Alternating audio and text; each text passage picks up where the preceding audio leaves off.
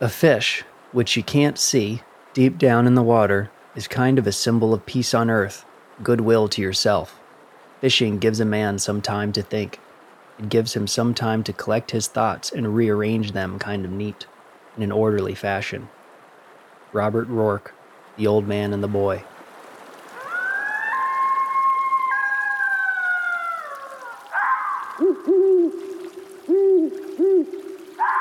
This is Our Numinous Nature, and I'm your host, Philippe. We'll be hearing the profound stories of people with a deep connection to the natural world, from herbalists to hunters, wildlife rehabilitators to trappers, artists to homesteaders. The list goes on. My hope is to thread a needle that weaves together the many nature-related passions through stories of reverence. In nature, I've found meaning, a richness for life that grows with each new day. Maybe you feel the same, or maybe you long to.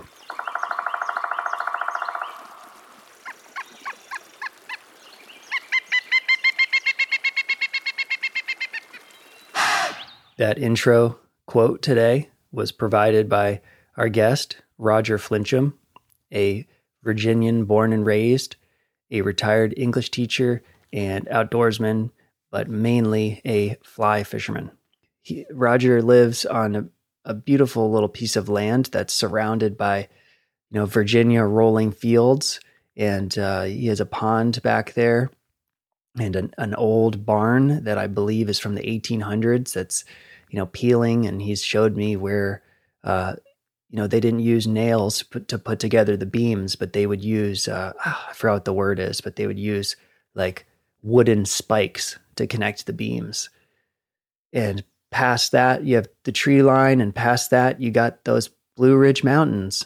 You got the Shenandoah National Park back there, and the hills leading up to it. So really a beautiful place. This first podcast was a success because I got what the whole point of this podcast is, which is collecting folk wisdom and people's nature reverent stories. And that is exactly what I got from Roger. He shared 2 written stories of his, which I am honored to have here on this podcast because he has never published them. And I hope that this podcast might be some inspiration to him to get them published because they are so well done. They're so well written, and they were both, I'm waiting to know the next sentence, and I was enthralled and raptured by both of them. It seems as though the theme of his stories kind of had a Southern Gothic element. They're kind of had a Poe element.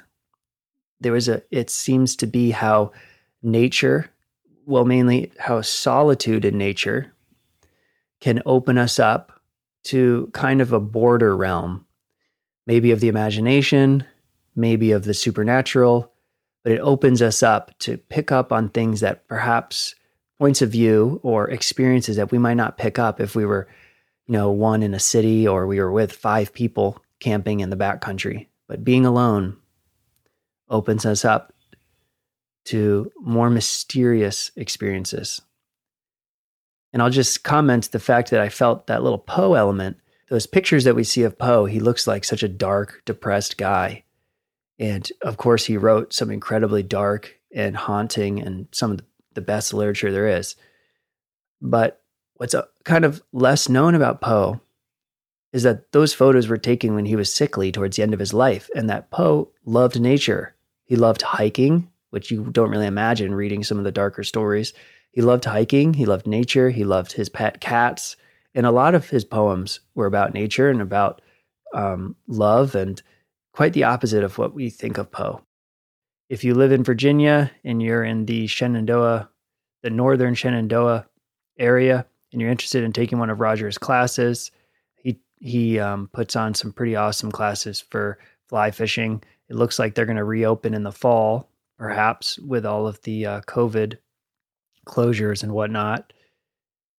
He teaches intermediate fly fishing, beginner fly fishing, and it was super helpful for me and my girlfriend and my stepfather. We all caught a fish within a few weeks of the class. The way to access that is rappce.org. So it's Rappahannock Center for Education, and all the classes are listed there. All right, thanks again for listening, and I'm excited for next week to have an herbalist on.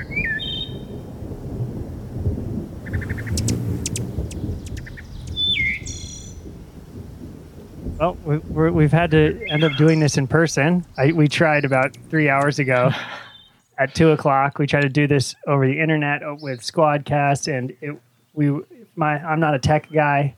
You're not a tech guy, and we couldn't figure out how to get your laptop with the headphones. So I got in the car and drove 40 minutes on over here.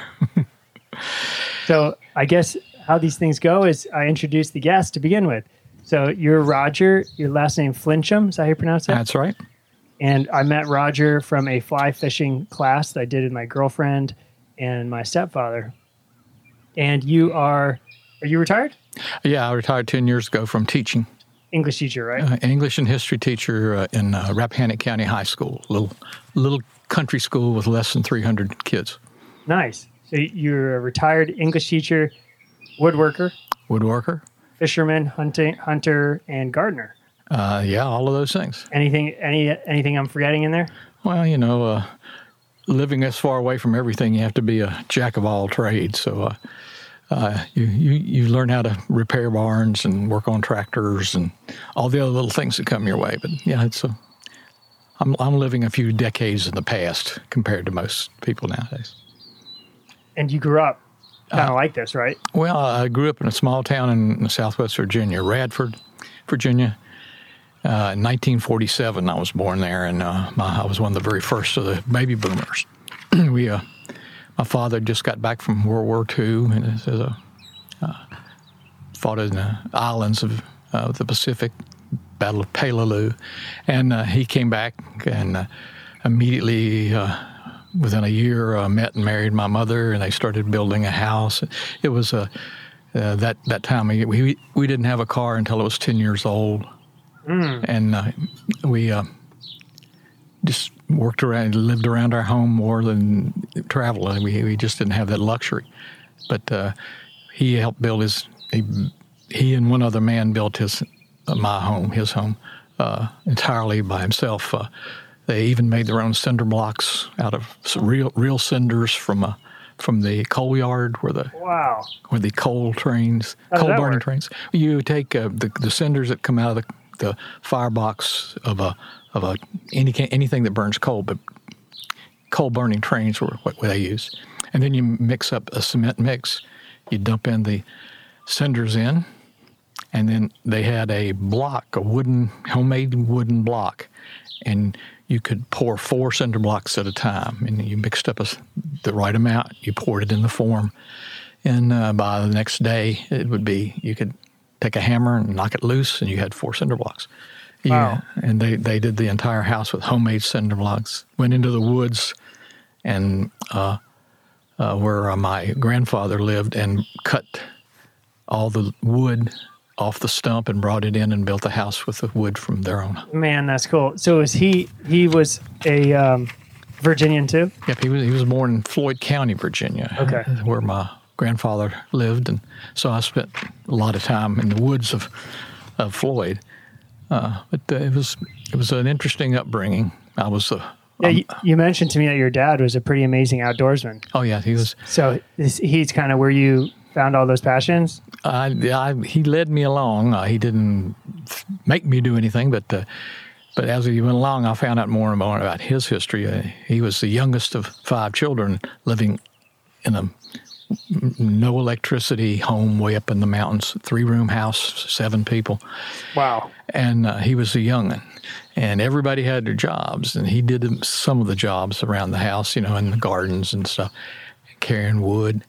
But his special job was as the youngest, he couldn't do very much heavy work. And when he was about maybe 8, 9, he got the job of hunting for the family. Wow. So he'd work some for a while, and when he got tired, my grandfather would hand him a .22 rifle, which I still have, and a single-shot .22, and he'd count out 22 short cartridges into his hand, like 3 or 4. 5 was a huge fortune, but 2, 3, 4, and send him off into the woodlot and say, bring back something for us to eat So what was the main quarry, I guess? Well, squirrels and rabbits. Big game was if you ever shot a grouse. Okay. But that was about it. By that time in history, we'd just about killed off all the deer in Virginia. Right. In the 20s. He was born in 1920, and they had pretty well. There just weren't many around. So, but he'd come back, and first thing his fat dad would ask was, "Would you bring back?" And he'd show him a squirrel or a rabbit or whatever he had, and then he'd say, "Okay, let's see the cartridges." And they'd better match up. If he had 3 cartridges, he's supposed to bring, and he got 2 rabbits back. Where's that other one? Missing was not allowed. Oh, wow. So he became to make sure that he didn't get in trouble back home.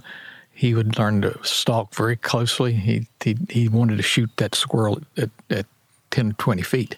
He didn't go popping off at 30 yards. And he became a very good woodsman. And he did that for a long time, till he was 12 or 13. And then he was... And no scope, right? Of course. Iron sights. No, he wanted to get as close as possible. He very seldom misses. And I remember when he taught me how to squirrel hunt, he told me at 12 years of age, he said, "Son, no squirrels come back to this house without being shot through the head. We don't mess up meat." So that was the way he was brought up to do. That is so cool. So you grew up eating all of the kind of... Oh, yeah. Well, squirrel was a regular part of my thing. Whatever we could get to, but because of the way the big game had been depleted, I didn't see venison very often, and I don't think my father killed a deer until he was maybe 40 years old. Okay, wow. And we had to travel off to a wildlife area, a national forest. Sure. I don't even remember seeing a deer until I was in my teenage years. And in the wild, all the time I spent in the woods, I never saw one. Occasionally we'd see a track. There were so few of them. That's remarkable. I mean, so I guess we got right into it here, but I've been coming over the past few days last week and just going down to your pond in the morning, there's 5 deer right there. Oh, yeah. Yeah, and there'd been very little game control up until his birth, 1920 or so. And then when the Depression hit in the 30s, well, a deer was just like a walking $100 bill. And if a track was seen or if the snow fell, anybody who had a cartridge left was trailing that deer down. He had very little chance of not getting killed. And so at that point, in the 40s, there were not a lot of game left. But afterwards, conservation movement came in, and people started buying more domestic meat. I don't think they ever eat beef at their home. If you raised a beef, so did you guys have like chickens or anything like that, or was it all wild game? Not in. We lived in town. Oh, okay. And so that wasn't happening there. But my grandfather up in the mountain, we'd visit. One of his children would visit him every weekend, and because they didn't have a car, and we would come and we'd do the grocery shopping for him, and the women folk in the family would do all the laundry because there weren't any women in the family by that time, and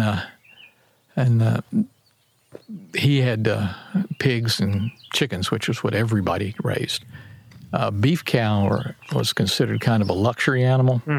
And if you had beef, you'd probably sell it and use the money to buy pigs and eat them. So you ate a lot of pork, a lot of chicken, and not very much beef. That was special. Wow. Well, that is cool, man. I had not heard that yet. One thing I wanted to do with this podcast is I thought it would be interesting. So something I've noticed when moving to the country is that small talk in the country is usually about nature. Like I'm usually walk past people who are talking about plants, animals, and I think that's so charming. I've walked into a gas station to go buy something, and I hear some old guys huddled in the corner talking about how they just saw a bear this morning. Or I walked into a gas station and a guy came in camo during hunting season and just tells the person behind the counter how he got a coyote this morning. So just like hearing how the animals are such a large part of life, I thought it'd be fun with this podcast with each guest to ask them, have you like any interesting animal sightings over the past week or so? You seen anything interesting around or any new birds coming in or what? Oh, we always keep our eyes open here, but you're right. People in a city had just limited access, and whatever. Like I remember going to Central Park first time, and the first thing that went through my mind was, this place is worn. It's like an old carpet. Even the rocks look like they've been worn down. It was natural in a way, but the proximity of millions of people had just worn it down to just like a painting of a park. Mm-hmm. And we all as we drive, we're constantly watching the roadsides for. I mean, last time I came over, when your wife came back home, the first thing she said is, "Just saw a bear." Yep. Right?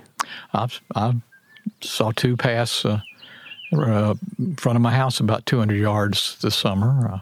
Last summer? Yeah. I saw a coyote down by the pond 2 weeks ago. That's cool. I have not seen a coyote yet. Maybe once while driving. And we have the neighborhood eagles that I like to watch for. Oh, cool. We have probably at least 2 or 3 nests. And when I went down the pond last time, you have these like small egrets or something. Yeah, the lessers. Oh, they're beautiful. Lesser, they're not egrets, they're herons. Small herons, so sorry. Lesser herons, they're about less than a chicken in size. And then the graders, standing flat on the ground, are almost 4 feet tall at the top of their head. Mm. They're quite, and they fly a circuit around here from one pond to the other, back and forth, and you can pretty well get, you'll see the same one come in maybe once or twice a week. He's got his own little grocery areas. That is cool. And we're one of them. Yeah, a pond is always an attractor to wildlife. Oh, I believe it. Yeah, I wanted to tell you over at our place. So where I live, we're in a cabin, and there's so my landlady owns, I don't know, I've never remember if it's like 150 acres or 300, but there's multiple people living on the property in little houses. Yeah. So a guy down in the pond house a few nights ago, same night that we had a bunch of Airbnbers on the property that were camping, there was 3 sets of campers, and then all the residents of the property. And one of the residents, he left the windows open on his car. And in the morning, he went out to his car and saw that the steering wheel was like worn away. And there was like saliva stains all over the place. And 4-inch black bear hairs in the window, like jammed in the door. So the bear had tried to get into the car. And he had no food in there, but he had what did he tell me? He's telling me a Reese's peanut butter cup wrapper.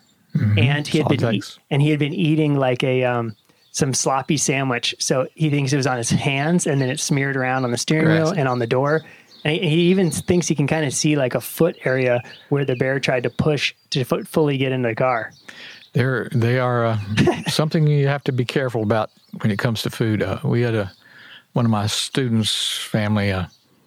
The mother was in a bad habit of cooking bacon, and then the old timers never wasted the bacon grease. There was always something you could do with bacon grease. And she'd put it in a bowl and then sit it out on her porch to cool. And then the deal was, after it cooled, solidified, you brought it back in, you put it in, there was a jar, you put bacon grease in, washed the dish and went on. And one day she forgot. And in the middle of the night, she heard a thumping and banging, and she went and flipped on her porch light, and a black bear had gotten through her screen door and was standing up on the refrigerator, and she'd put the the house. Yeah, it wasn't in the house; it was in the screen porch next part of the house, and leaned up, and he was licking that. And then when the light came on and she opened the door, he turned and hurtled out the door, and was last seen disappearing into the night with the screen door around his neck. Oh, you just don't leave anything edible outdoors. Yeah. You don't feed your dog outdoors if you can help it. If you do, you remove the remnants because they will find it. Wow, that is cool. So tell me what do you do as someone who grows up in an age where we throw things away? What do you do with the bacon fat?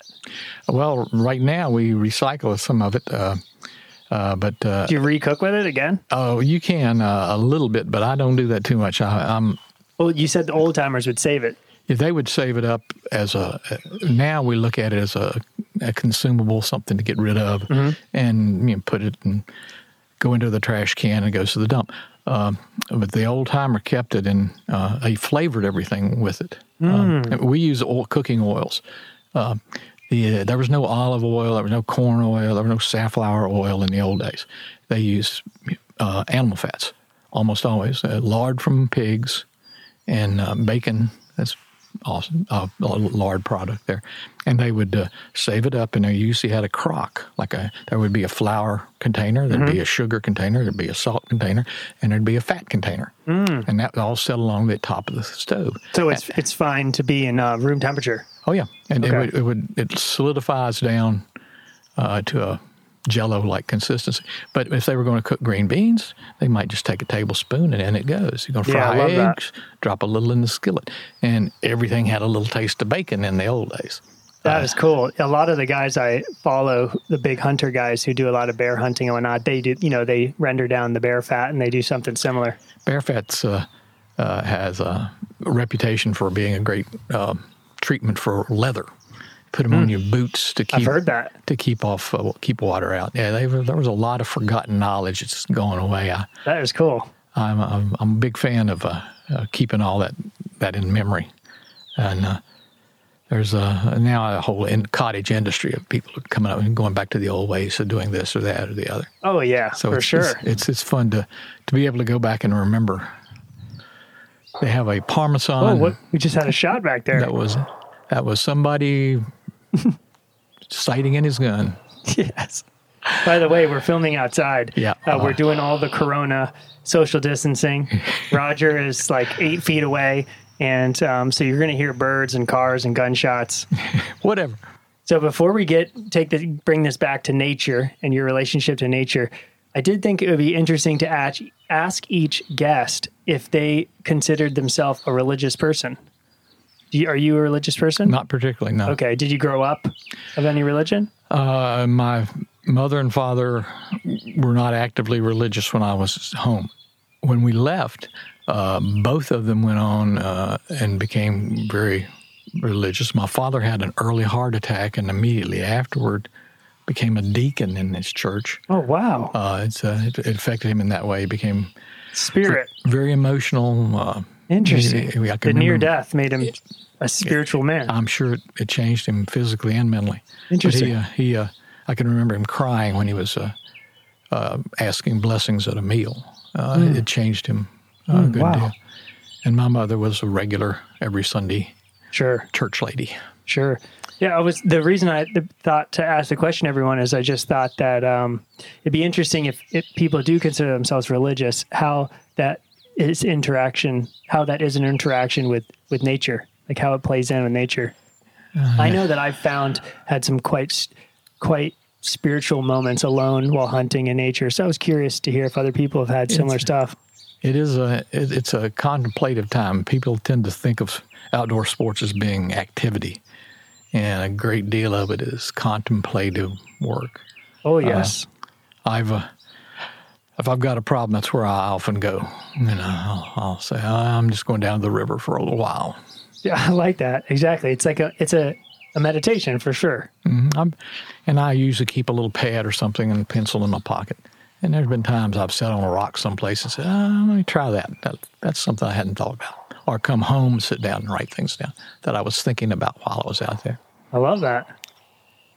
Okay, so I think we can get into story time. How do you feel about that? Well, whatever you like. So you mailed me. So when I asked you to be part of this podcast, this brand new show, you mailed me a story, which I somehow have yet to get. It came back Oh, are you serious? marked return to sender by your landlord, I guess. Interesting. So yeah, like I told you, there's a bunch of houses on our property. So sometimes mail does not end up Where it belongs. where it belongs. But is that one of the stories you're going to tell today, or you chose something I else? could. I just don't know how much time you have to worry with these things. But I mean, I think just whatever you want to tell. People have started listening to this podcast. The point of this podcast was to collect people's stories about nature that were meaningful to them, and that really can open up. That's just the beginning theme. So it could be anything. So I'm looking for people to tell, spiritual stories, meaningful stories, lessons learned, observations. It really can be anything. The point of this is just to ask people for reverential stories of nature. So whatever you got to share today. I've always got stories. It's the way it is with fishermen and hunters and all those folks.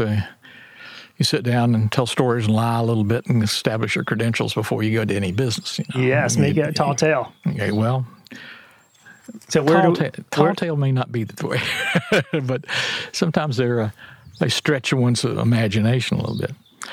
Yeah, So- I didn't have a quote. You were always looking for quotes, but one of mine I read that came to me really struck a note of veracity. Was one guy said that hunting and fishing are the last remaining private adventures for modern man. That we get so much surrounded by other people and traps of civilization, it's hard to get away from them.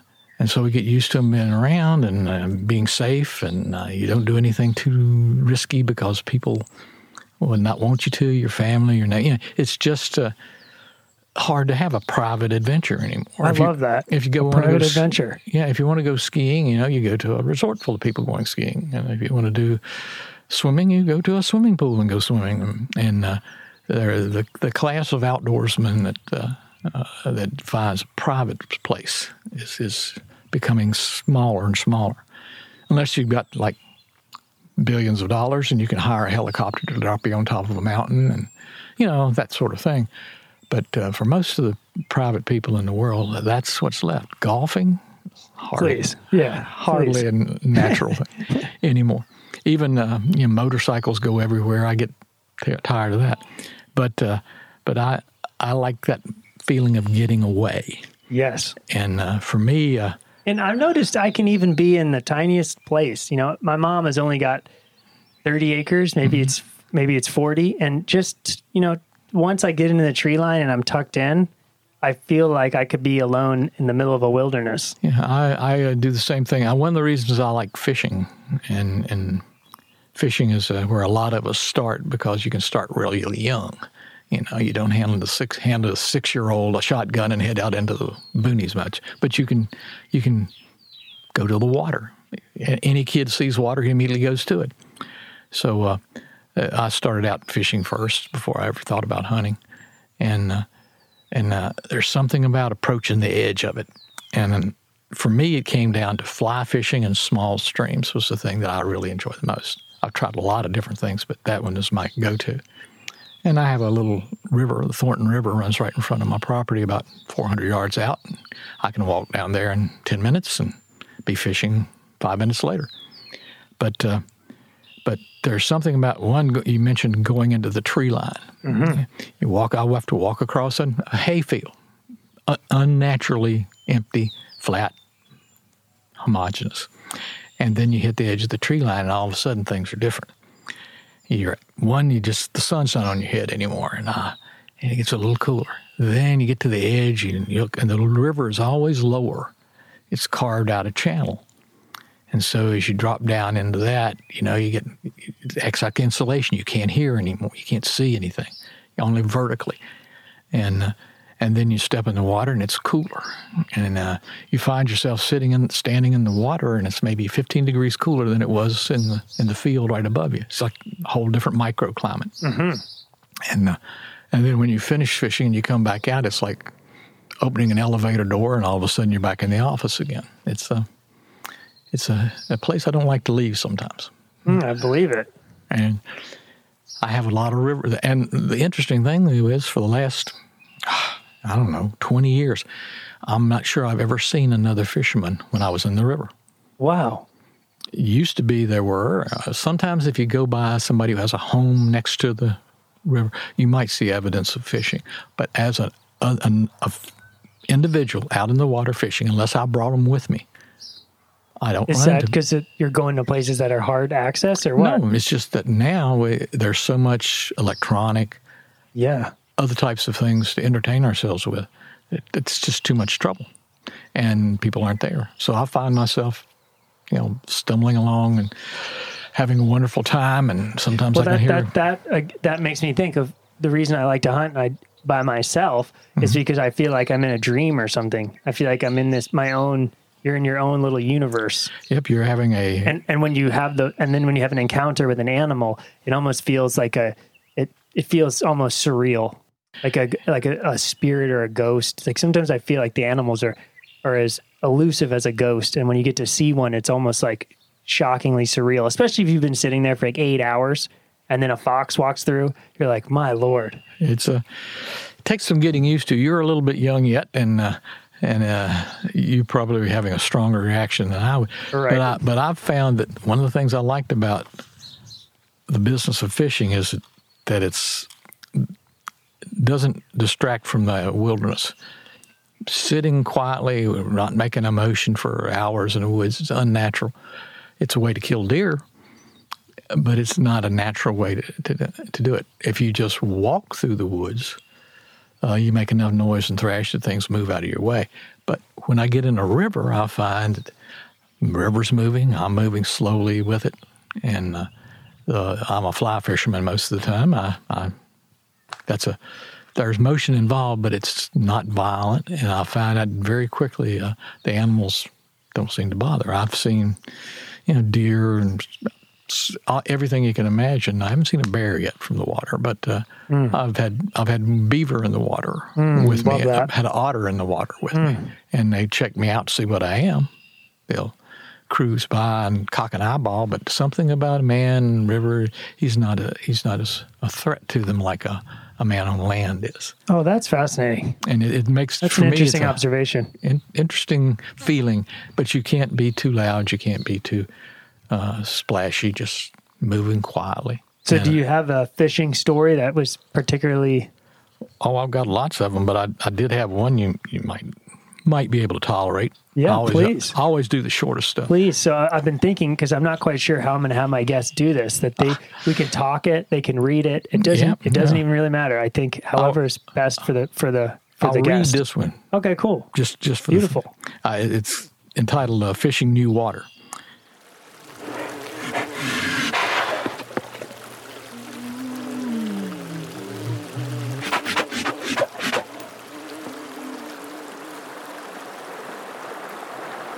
Home wonders are comfortable. You know what to expect and pretty much what to do.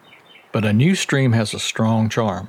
For even a very skilled fisherman, surprises are guaranteed, and stupid mistakes are unavoidable. These are both good things, but sometimes you get a good shock, and that's the best of all. It doesn't matter how good a fisherman you are. You need shocks and twists and jolts to make it sport instead of just a hobby or pastime. It's a bonus if, just for a second, there is a strong hint of danger or disaster. Fishing shouldn't be miniature golf. Home waters can sometimes be too familiar to deliver the shiver. A neighbor pointed me to a section of a small local bass river I hadn't tried yet. After dinner one July evening, I parked at the dead end of an old steel bridge and, like all good fishermen, leaned on the railing and watched for fish. There were a few bluegills and a fallfish hanging in the weak current or loafing through a side eddy. There was a big stone cliff and a deep pool showing downstream, and heavily wooded banks and midstream boulders upstream. There's always charm in uncertainty. I took the downstream cliff and pool. The 4-weight and poppers took 4 or 5 bluegills, and none were over 6 inches. Looking downstream, the river widened and showed bright and sandy. I could hear a lawnmower running. It didn't look too promising so late in the afternoon, so I went back to the bridge, which was still in sight. 10 minutes later, I knew the river wouldn't yield much. Too shallow. Just not enough water to shelter a good bass population. Oh, there might be a 12-incher every 100 yards, but not really worth the effort. I fished upstream on towards sunset, catching a few small panfish, until it began to go on to real dusk. I turned and waded downstream, catching the odd fish close to banks and tree roots or pockets under the bank, as the July evening got steadily dimmer over the river. I turned the last corner and saw the bridge 75 yards away. I began to think about the rest of the evening, a cool drink, a hot shower. Then the wolf stepped out on a gravel spit. I froze in shock. At 25 yards range, it was perfectly clear. Standing sideways to me, drinking, a female gray wolf. She didn't see me yet. Every bit of my reasoning brain was calmly saying, it can't be a wolf. They don't live in Virginia. It's an unusually shaded German shepherd, or maybe a crossbreed. It's a pet from that house a few hundred yards from the stream. A lower brain portion was talking in a louder tone. That is a wolf, just like the ones in the zoo and the magazines. It's a miracle. It's dangerous. Don't move. So I didn't move. Then very slowly the animal lifted her head and looked upstream. There was no reaction at all except a steady, yellow-eyed gaze directly at my face. Somehow I expected her to bolt up the bank and away, but she didn't move. In an excessive act of bravery, I retrieved my fly line that I'd left trailing. Her head dropped and she slowly stepped into the stream and began to cross directly below me. She never quite stopped looking at me. I thought she would go to the other bank and into the bushes. She didn't. She turned slowly, wading directly to me. At 30 feet range, I spoke to her. Something like, "Hello, girl. Good day. What you doing? Good girl." She didn't stop. She didn't change course. As the last few feet between us shrank away, my good old reasoning brain was saying, "See, she's a pet." But she wasn't wearing a collar, and there was no collar mark on her neck fur. When her nose touched my leg, I put a hand on her head, and she stopped moving, except for her tail. The touch was only for 5 or 10 seconds. Then she looked up, made eye contact, and then slowly walked out of the stream and disappeared into the darkening timber and brush. I decided it was okay to breathe some more. Certain clenched muzzles began to relax. Certain bodily urges manifested themselves. I cast again and, wading a little quicker, cut 2 more bluegill before I climbed up the bridge path to my car. Somehow it all seemed pretty silly as the key turned and lights flashed on and the radio started mid-song and too loud. The new stream wasn't a disappointment. There were new problems to solve and new water to analyze, and there was a shock. I told my wife, who was vaguely interested. She had not been there alone in the dark. I didn't drive by the farmhouse to look for a dog. Who would trade a wolf for a dog? Reason isn't everything. The logical answer to every mystery is not always the best solution. I saw a wolf. And you really think it's a wolf? No, I'm sitting here in my house. I'm sitting with all the logical reasons in the world to believe that it was a dog. But when you're alone by yourself, and dark's coming on, the lower part of your brain says it's a wolf. Wolf. Yeah. But I do enjoy that idea that when I'm alone, and as I get older, I'm be 73 next week, 2 weeks. But I'm thinking in terms of, I got to be a little more careful with myself. There was a time when I didn't have any fear of falling down in the water. Sure. That's no problem. But now I can see myself with a broken arm or a broken leg or something a mile from the car or a mile from where I need to get out of the water. It could be very, very difficult. So I'm a little more careful than I was before. But there's something there, always been there about whatever happens, it's yours to deal with. And I know, back to the wolves, though, I know that there actually are some, I think, in North Carolina. Yeah, red wolf. Red wolf, okay. They let a few of them loose. Okay, cool. But that sensation of what is that? A little apprehension of danger possible being there. That makes me think of someone I listened to, Joe Rogan, the podcaster. I've heard him say that when he was in a big open area, that he mistook a squirrel. He thought it was a wolf. And just the perspective, and obviously being in the surreal, nature. You just are in a different mindset. Exactly. You're at another wavelength. Another mindset. I once, as a young teenager, I thought for sure that I'd found myself a black bear when I was squirting, and it turned out to be a black Angus cow lying down in the bushes next to the field. And I was sitting there wondering what to do. Should I do this? Should I do that? Oh, my gosh. And she lifted her head up, and the black bear just disappeared. Yes, I like that. You're always looking. Every stick's a snake. Oh, yeah. My girlfriend's always saying that. And you think about even wading in water. Any step can put you down. Crossing a log across a stream. There's little things there all the time, and I like that. not being overprotected is a good thing. Well, that goes back to your story about the adventure. You never quite know. Yeah, man. I did have to get one quote in here, though. I was please. wanted to one. Yeah, so I want to tell the listeners that another part of the point of this podcast is I think it would be really interesting for me, because I have been so moved by certain pieces of writing about nature, that I wanted each guest to bring some writing that moved them and share theirs. Yeah, I loaned you some Robert Rourke, which I always try to get him circulating. He does a good job of. It's by my bedside, and I've started to read it. I love the little illustrations at the beginning of each chapter. Yeah, they're beautiful. But I talked about fishing was an earliest sort of adventure for a lot of people, and it brought this. When I saw this quote, it kind of rang a bell. It's a little riddle for you. Why does a Frenchman kiss a lady's hand? I don't know. He's got to start somewhere. Not where he wants to go, he's got to start somewhere. And fishing is like that. It leads you on. And so if you're a cane pole and a bobber and a bluegill at the pond, it's kissing the lady's hand. You have other things. You have other things in mind, but you got to start somewhere. You got to enter somewhere. And fishing, you can't just give up before you even start. Fishing did that to me. And there's an old saying that when you start fishing, first you want to catch a fish. You know, little kid, he wants to go down, he catches a bluegill, he comes running to the house with it. Mom, look what I caught.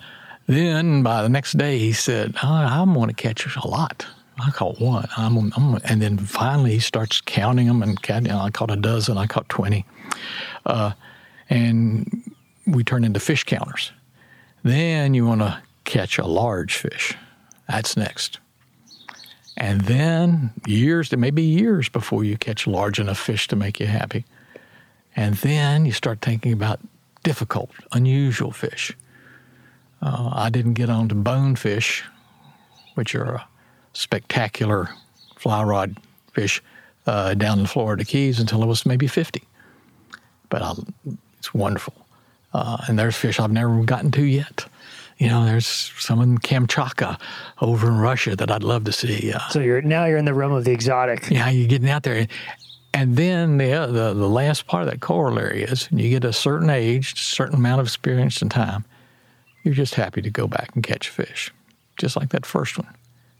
And maybe the luckiest of us don't even care if we catch it. We just want to be in that place. Beautiful. And but that's true. And you watch people. Some people get stuck though. I've known people who they get stuck in a certain phase. Never got over catching a lot of fish. That's interesting. I've heard very similar things about hunting. Yeah. First get something. Next, fill your bag limit. After that, trophy. And then after that, it's almost not even get anything. It's just about being in love with nature and helping the conservation and all that kind of more. Yep. There's a lot to that. And it's a framework. Sport in the outdoors is a framework. It's a reason for being there. A lot of people have noticed and commented on the fact that a human outside in the natural world benefits greatly. Oh, yeah. But putting a rod or a gun in his hand changes his attitude, sharpens his senses, focuses him more. Even if he's not serious about it, even if he's not seriously hunting, not seriously fishing, it's just there as a possibility. And a man walking through the woods with a gun, even if he's not actively hunting, he all of a sudden he'll find himself moving quieter, not moving as much, stopping places where he's sheltered. It's just a different attitude. And I guess for the luckiest people, they finally get to the point where all the extra gear really isn't necessary. I haven't quite got there. So why do you think that some people get stuck in those phases? I don't know. Think it's maturity, some level of maturity, or what? Who knows what the needs of an individual are?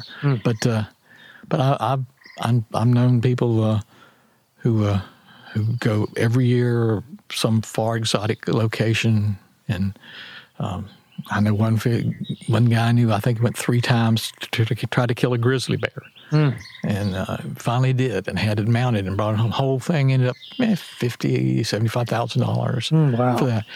And it constantly does that. And then plenty of people who, let's go get an elephant,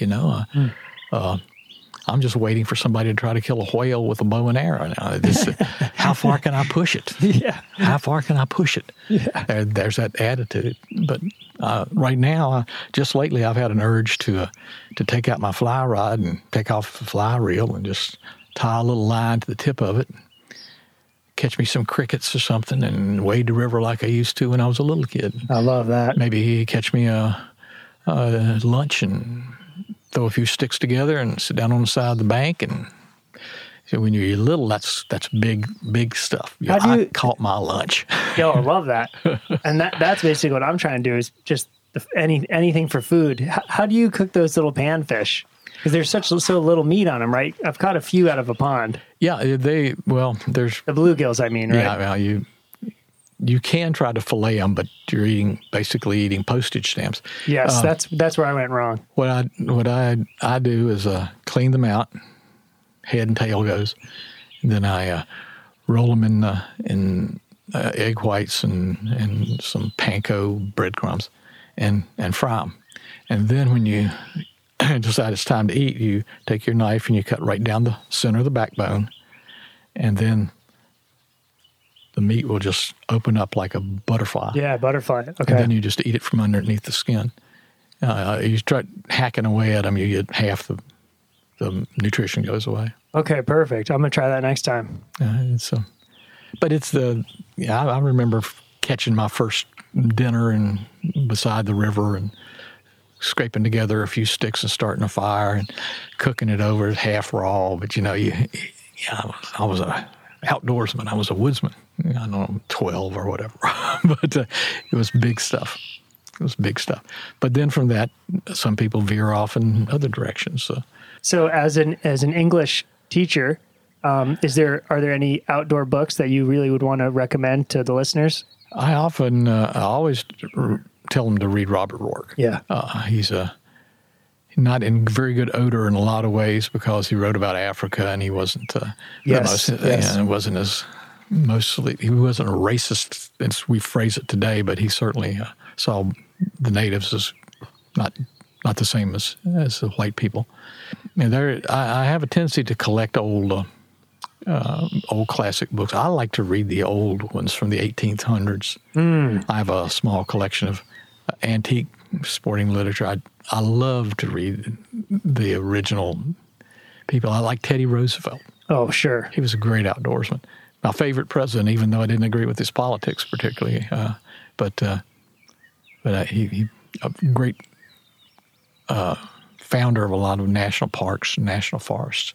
What do you find interesting about reading those old books from the 1800s? It just checking their attitudes toward game and the world. And what do you glean from that? Well, I see a lot. I can see how we ended up where we are, where quantity of game killing, huge strings of fish killed. For a lot, only recently has England, for example, in the last few decades, even allowed catch and release fishing for trout. They said if you catch it, you have to kill it and eat it. If there's a two trout limit on this river and you catch the first 2 casts, you catch 2 fish, you go home.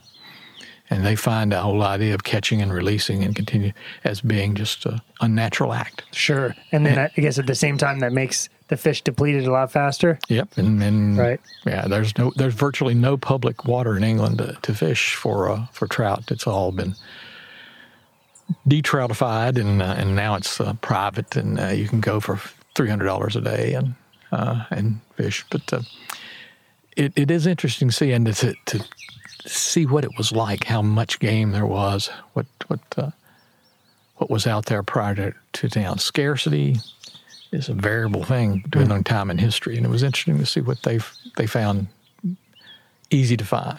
Sure. Occasionally you find where they just made things up too. I read one about a Frenchman who told about how he saw the great ostrich in the American West. Tall tales. And the camel, the wild camels of the deserts of the south of Arizona, which weren't there. That was not true. We all lie a little bit. Yeah, there. I mean, when you go home, go back to Europe or something, get some amazing story to tell. Who knows? That's fun. And I have my collection of short stories. Some I go back and I reread time and time again. And that's when I need to be put in the right frame of mind. One of the reasons I gave you The Old Man and the Boy. Mm-hmm. That's work. When I first read that, I identified strongly with the boy. Mm-hmm. And that's me, as you. a novice 3-year hunter. The youngin' learning how. I'm basically there. And now at 72, 73 soon, I see myself as the old man. And I reread it again. It's a whole different story when you're reading it from the point of view of the older guy who's seeing the light starting to go down. Mentoring the boy.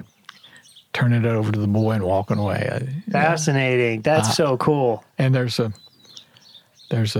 book in my library there, and there's a short story called The River God. And it's about a little boy in England, and he wants to become a fisherman, and he goes away with his family on a trip someplace, and there's a stream there. And he has his, $5 rod, and he gets in there and manages to actually hook an actual salmon. And, of course, the salmon just ravaged his rod and broke everything up. And all of a sudden, out of the bushes, this big old-timey 1890s bush, just like you, big mustache, comes out of the weeds to his rescue. And he comforts him a little bit and says, that wasn't really the right rod for this. And he starts to pull in and says, I believe that fish is still on there. And so he ties the knot onto his, and they land the fish, and the boy gets his first trout. And First salmon? At first salmon. And he calls this guy the River God.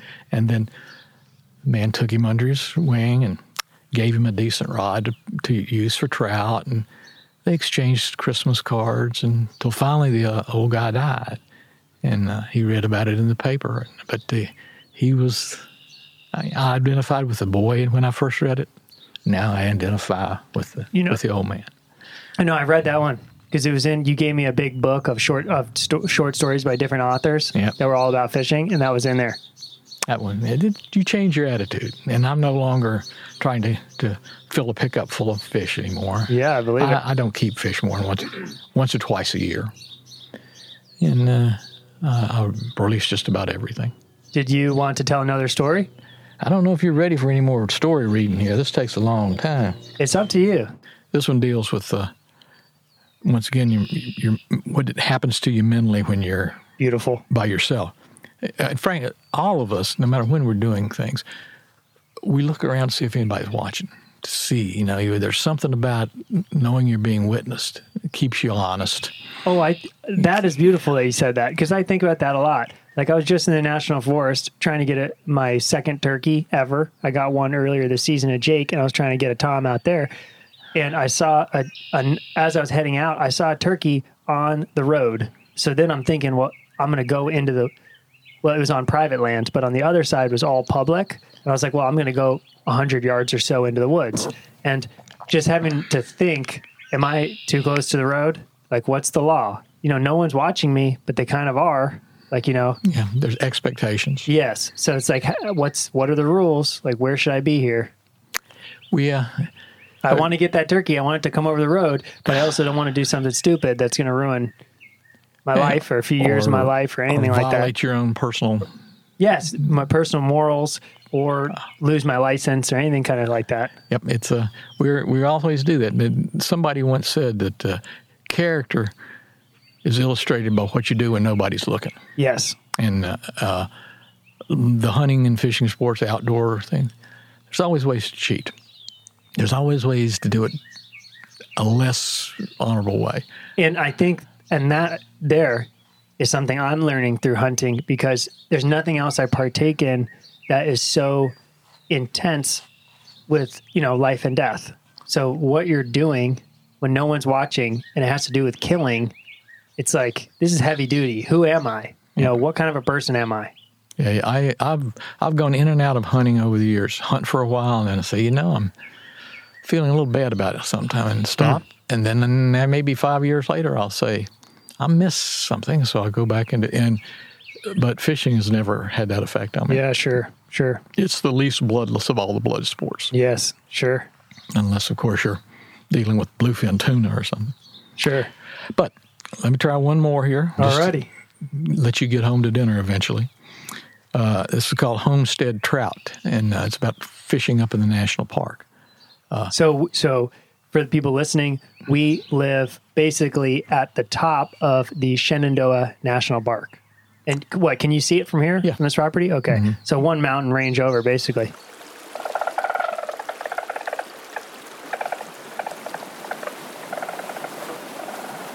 The winter of 2008-9 was a hard one, both weather-wise and personally.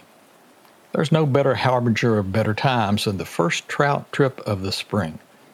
I could have made it in March, but where I wanted to go was kind of high altitude for Virginia. Easter was early, and I could get off on a Friday and probably beat any other angler to this stream. The walk was downhill along the side of a ridge for almost 2 miles, stepping over the headwater spring on the way down the trail. The nagging thought kept growing that I would have to climb the same number of steps uphill at the end of the day, and the 2 miles would seem like 3. There were too many easier streams. I was pretty sure I'd get the stream by myself. I deserved it. The walk down was barely spring, a few buds on trees and sprigs of green along the headwater spring, to the first redwood and dogwood blossoms where the trail dropped down to fishing water. Leaves were too much to hope for, but the leaf buds were swelling and the maples were ready to pop if the weather was good enough for 2 days. I changed soles from rubber to felt. One of the most satisfying little rituals of the year is the streamside preparation of the fly fisherman. Wader or hippers on and adjusted, set up the rod, string the line, check the vest, check the fly boxes, choose the first fly and tie it on, apply floatant, maybe bug spray or suntan lotion, drink of water, check the time, sunglasses, step into the stream and false cast to the first spot. Pray for a fish on the first float. It almost never happens. It didn't this time either. This was wild brook trout country, and the first fish didn't show up until the second pool. It was small, and I missed it. But the next fish was an 8-inch adult brookie, and it made the day official. It came from behind a submerged rock in a mid-pool run. The 2-weight Scott rod let me imagine him to be bigger, but 8-inch brookies are solid fish up here. Just being there and going through the rituals and attempts are not enough. The living fish is necessary. The connection is necessary. I've never been able to resist holding the fish and feeling the cool, solid, rubbery muscle. I switched small dry patterns from Parachute Adams to Mr. Rapidan and even Royal Trude. They like them small, but not much else mattered. Pool by pool and riffle to pocket, the morning stretched on until a satisfactory number of successes and disappointments established that the world was on track. I hadn't lost the ability to catch the little jewels that the stream had not lost the ability to produce. I could relax and enjoy the day. I must admit that I hadn't been noticing much scenery at first.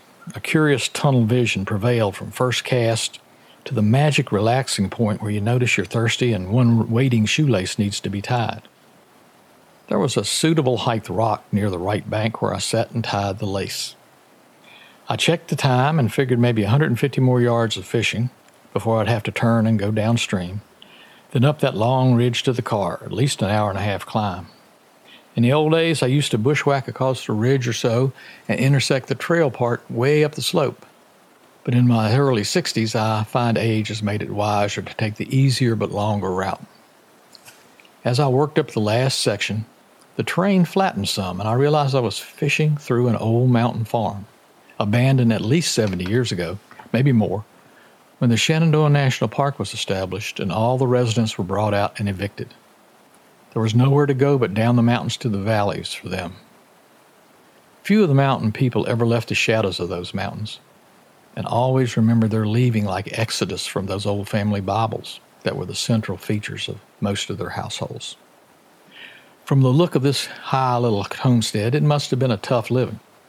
The few usable acres were twisted, small, rocky sections where a little corn could be grubbed out. I'm sure there was a sizable vegetable garden somewhere close, and a log pen for a hog, plus some pole corral to keep the family mule that did the hauling and plowing and probably ate half of what they raised. There might be a still site up a feeder creek or near a spring. There would be a rock platform for the boiler and maybe a copper coil. Corn whiskey was easier to carry out of the hollows than the corn was, and it brought a better price. Any unsold merchandise was a comfort, especially in the dark, hollow winters, I imagine. As I fished through the old homestead section, I found myself at the downstream edge of a sizable pool. Gradually, I realized it wasn't natural. The farmer or the children had rolled rocks in to deepen the pool for a water supply or a wading pool. The fish approved. I caught 3 from the pool before I sat on the edge of the dam to take a drink of warm water from the bottle in my vest. As I sat looking over the old homestead, I kept trying to piece the features together. I found the old hand-built roadway near the stream and the rock piles where cropland had been improved. I was looking for the cabin site, but most of the cabins had been burned to keep the mountain families from returning when the soldiers and park rangers weren't looking. I gradually made out the old path from the pool to the cabin. I finally found the cornerstones and 2 upright posts that may have been a fence section corner or gate. The cabin would have been about 15 by 20 feet at most, square chestnut logs with a stone fireplace, probably with mud for mortar. The chimney stones lay in a long pile in the middle of the foundation, still black from the fire now 70 years ago. I figured this pool was as good a turnaround point as any. 20 or so brookies caught and released made it officially spring. The fishing edge was off and I could think about the trip back to the car. To ease the walk out, I retraced the mountain road through the old field and by the cabin site. Nothing much was left. They weren't the type of people to leave much behind. But under the litter I saw something white. It was a broken piece of plate, the only human artifact I could see. The mountain had just about retaken everything, even turning the odd jonquil left into part of the landscape until you realized it wasn't a natural plant there. I wasn't sure why, but I picked up the little triangular piece of white plate and slipped it into a vest pocket. I bring a little stone back from each fishing trip and make a rock garden from them. The day will come when I can't climb in and out of these hollows, and I'll have to sit and remember the trips by looking at the stones. The little plate piece would be easy to remember. It didn't take 5 minutes to walk through the whole mountain farm end to end. From what I'd seen, it was perhaps 2 miles from the nearest other cabin site. As the shadows started reaching across the hollow floor, I wondered how lonely and quiet it must have been, and if the mountain, stream, and wildlife were enough to make up for the isolation. The history of the mountain people says it was more than enough. Virtually none wanted to leave. Many of the hollows have small family graveyards that are cleaned up every spring. I've never seen the work being done, but the results keep the mountain hollows still human, not just a park area, not wilderness. 3 hours of fishing upstream was only 20 minutes walking down the old wagon road to the crossing and the start of that long uphill pull to the car. At the crossing, there were no new boot prints. I was alone on the watershed like I had hoped. But as usual, I felt a little like a trespasser and half expected someone to call out, "Hello," and ask what I was doing on their property.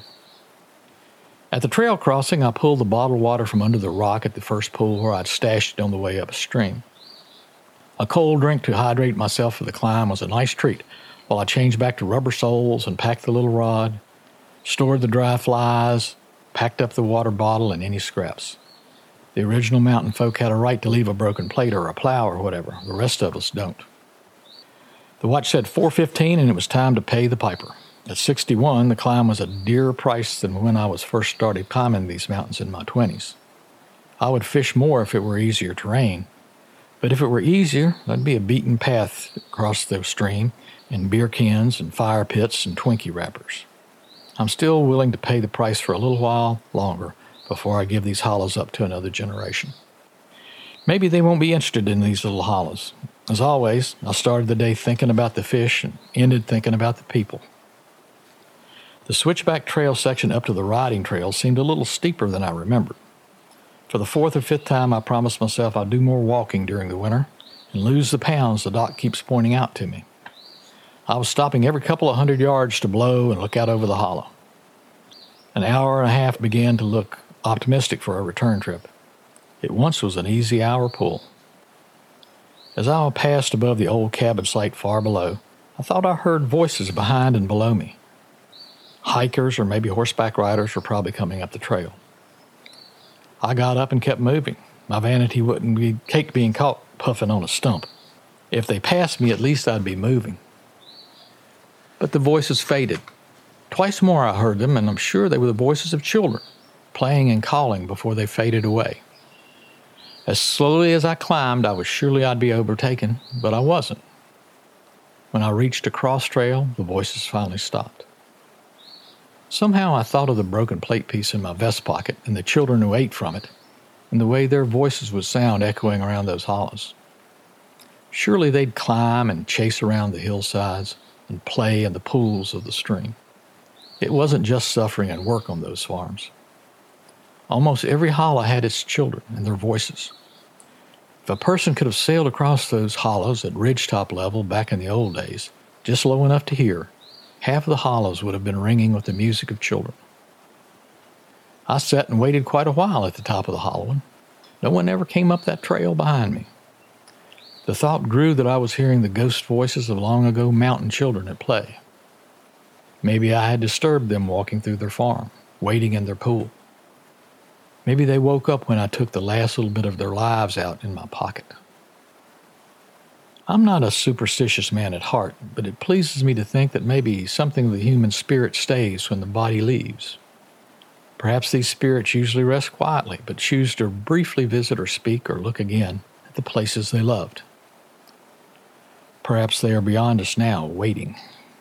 They may know that some of us share how they felt about these places, and for their own reasons, they speak to us in faraway voices and echoes, and then they wait for us to join them. Their time and reasons are their own.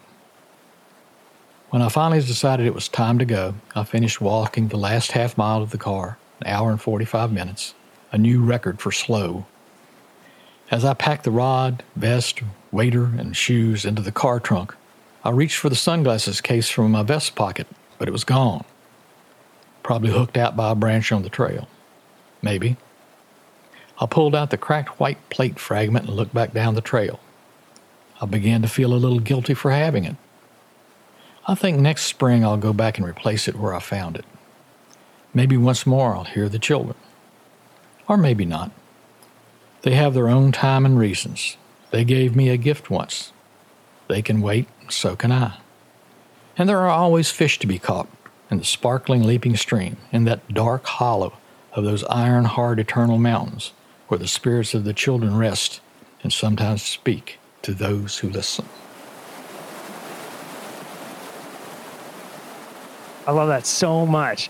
I have a book of Virginian folktales, and the ghost story is like a huge part of that. Oh, yeah.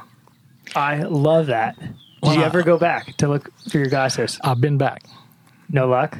I never heard the voices again. And on the cool, rational side, Did you sure I can find another way to think of it. Did you return the piece? Yep. You put the piece back? Wow. But it's you don't think about that with 5 people around you. No. When traveling in a group, things like that come to you when you're alone and you're not burdened by what would people think, what would people say. I'll just keep my mouth shut. I love that. Do you believe in ghosts? Do you believe in ghosts? Don't know. Don't know. Haven't met one yet, but I've had some pretty weird experiences. Some Civil War on the Civil War fields in Manassas. There are times when your mind can put it all together and come up with an unpleasant sort of answer to your question. I love that story because I think that's what's going to happen a lot. Is I'm asking these people for these nature stories, and it connects to human stories, and I love that. Yeah, well, we can't allow ourselves to think that we aren't natural. Yes, our culture is increasingly not natural, but we aren't. And and you see a lot of these television programs about people going back to the woods and survival type things. And no, it's because we're pining for it or longing for it. We're interested in it. We don't know. And There's a rare person now who knows what it's like to walk a mile or start a fire. Or it's just not in our normal day. We've made ourselves into something a little bit weaker than we ever were in our dependence. I had a quote someplace, but I'm trying to remember the phrasing of it. But it said it was about hunting, and the guy said the prey and the predator need each other. Mm. Without the predator, the prey becomes too numerous, dies of disease. Mm. Without the prey, the predator dies. But if you take them away from each other like humans have done, if you remove them altogether, the deer turn into something, just a yard animal, just a pet. Totally. They lose their majesty and the magic. And the wolf becomes a dog. Yes. But what about people? We've lost the predators. We are our own predator. And what are we becoming? Well, I would even say our predatory nature comes out in different ways. We fear nothing except ourselves. And that is not a healthy kind of thing. And being alone in a natural habitat, you sometimes realize maybe I am not the peak of the food chain. Yeah. Well, that's another element of the reverence for it, right? Oh, yeah. There's the element of fear to it. There's a little touch. Sleeping by yourself in a surprise. tent in one of those hollows in the national forest, bear hunting, and looking out your tent, and there's two bears. I know they're black bears. It's not a grizzly, but it's still a little unnerving. Oh, yeah. And every now and then you hear a story about a camper found dead in a campsite, or they find their bones 10 years later, or where they fell off a rock someplace. It's necessary to have a degree of danger in your life. And in our attempt to protect ourselves, we've gotten maybe too safe. That goes back to your quote about the adventure. Yep, the last private adventure left. And it's shrinking. Right. In some ways. Right. And I was delighted in some ways when I found out that I could fish all over Virginia in small streams and never see another fisherman a lot of times. Mm-hmm. It feels, wow, I've got all this place to fish, but it always makes me sad that those streams are lined by I'm coming with you, man. The kids sitting up there in the woods. You'll have to teach me. And I'll pass it on to a few folks. My girlfriend Vivian, she wants to get into fishing too. We need another food source now that hunting seasons are done, the trapping season's done. I'd like to keep on going with the wild food, so I will definitely come to you for some apprenticeship or mentorship. Oh, well, always ready to teach. Yeah. They often try to come up with what's the first profession. What was the first job that humans ever did? I thought, don't they say it's prostitution? Yeah, I always want to come up with something. They always come up with something, but the truth is it's teaching.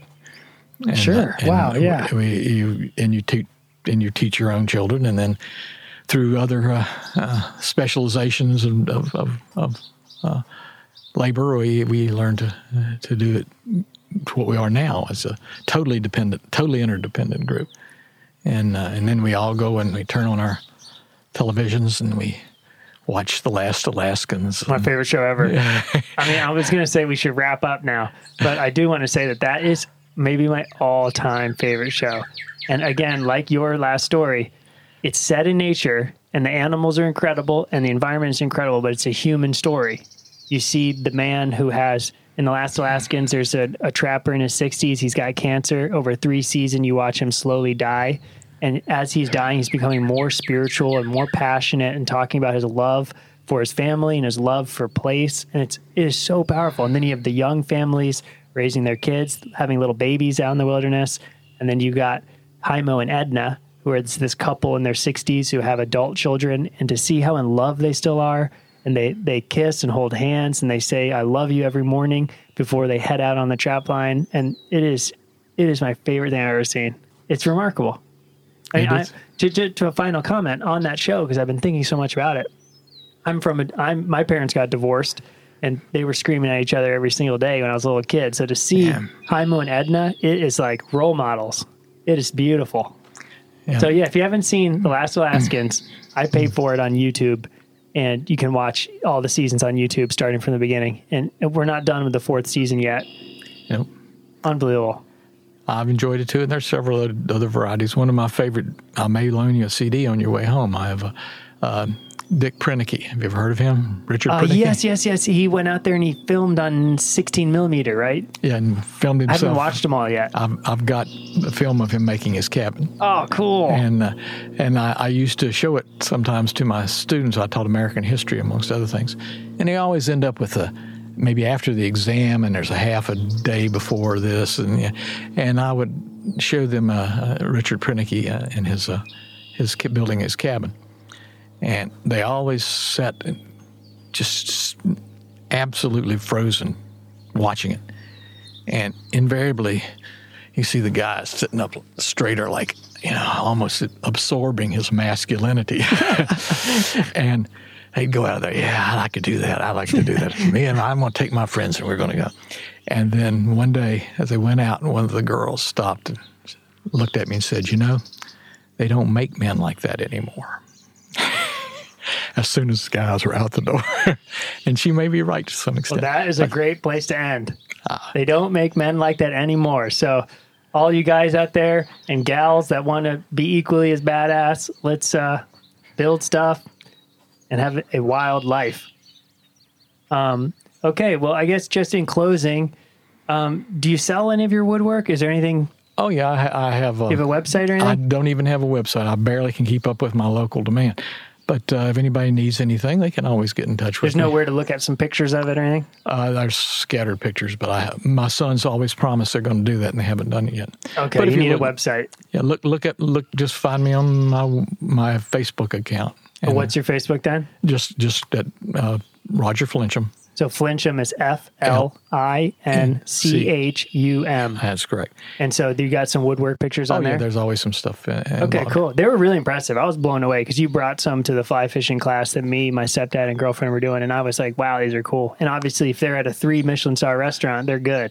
Well, I hope so. It's one has to have a little structure to your life. I appreciate you putting me in on your podcast today, Philippe. Our Numinous Nature. And I loved all the folk stuff. So, maybe we'll have another podcast with more of those kind of folk stories about growing up, things you learned out here. One thing you can't do is make a teacher stop talking. So it's perfect. All righty. Later. Thank you.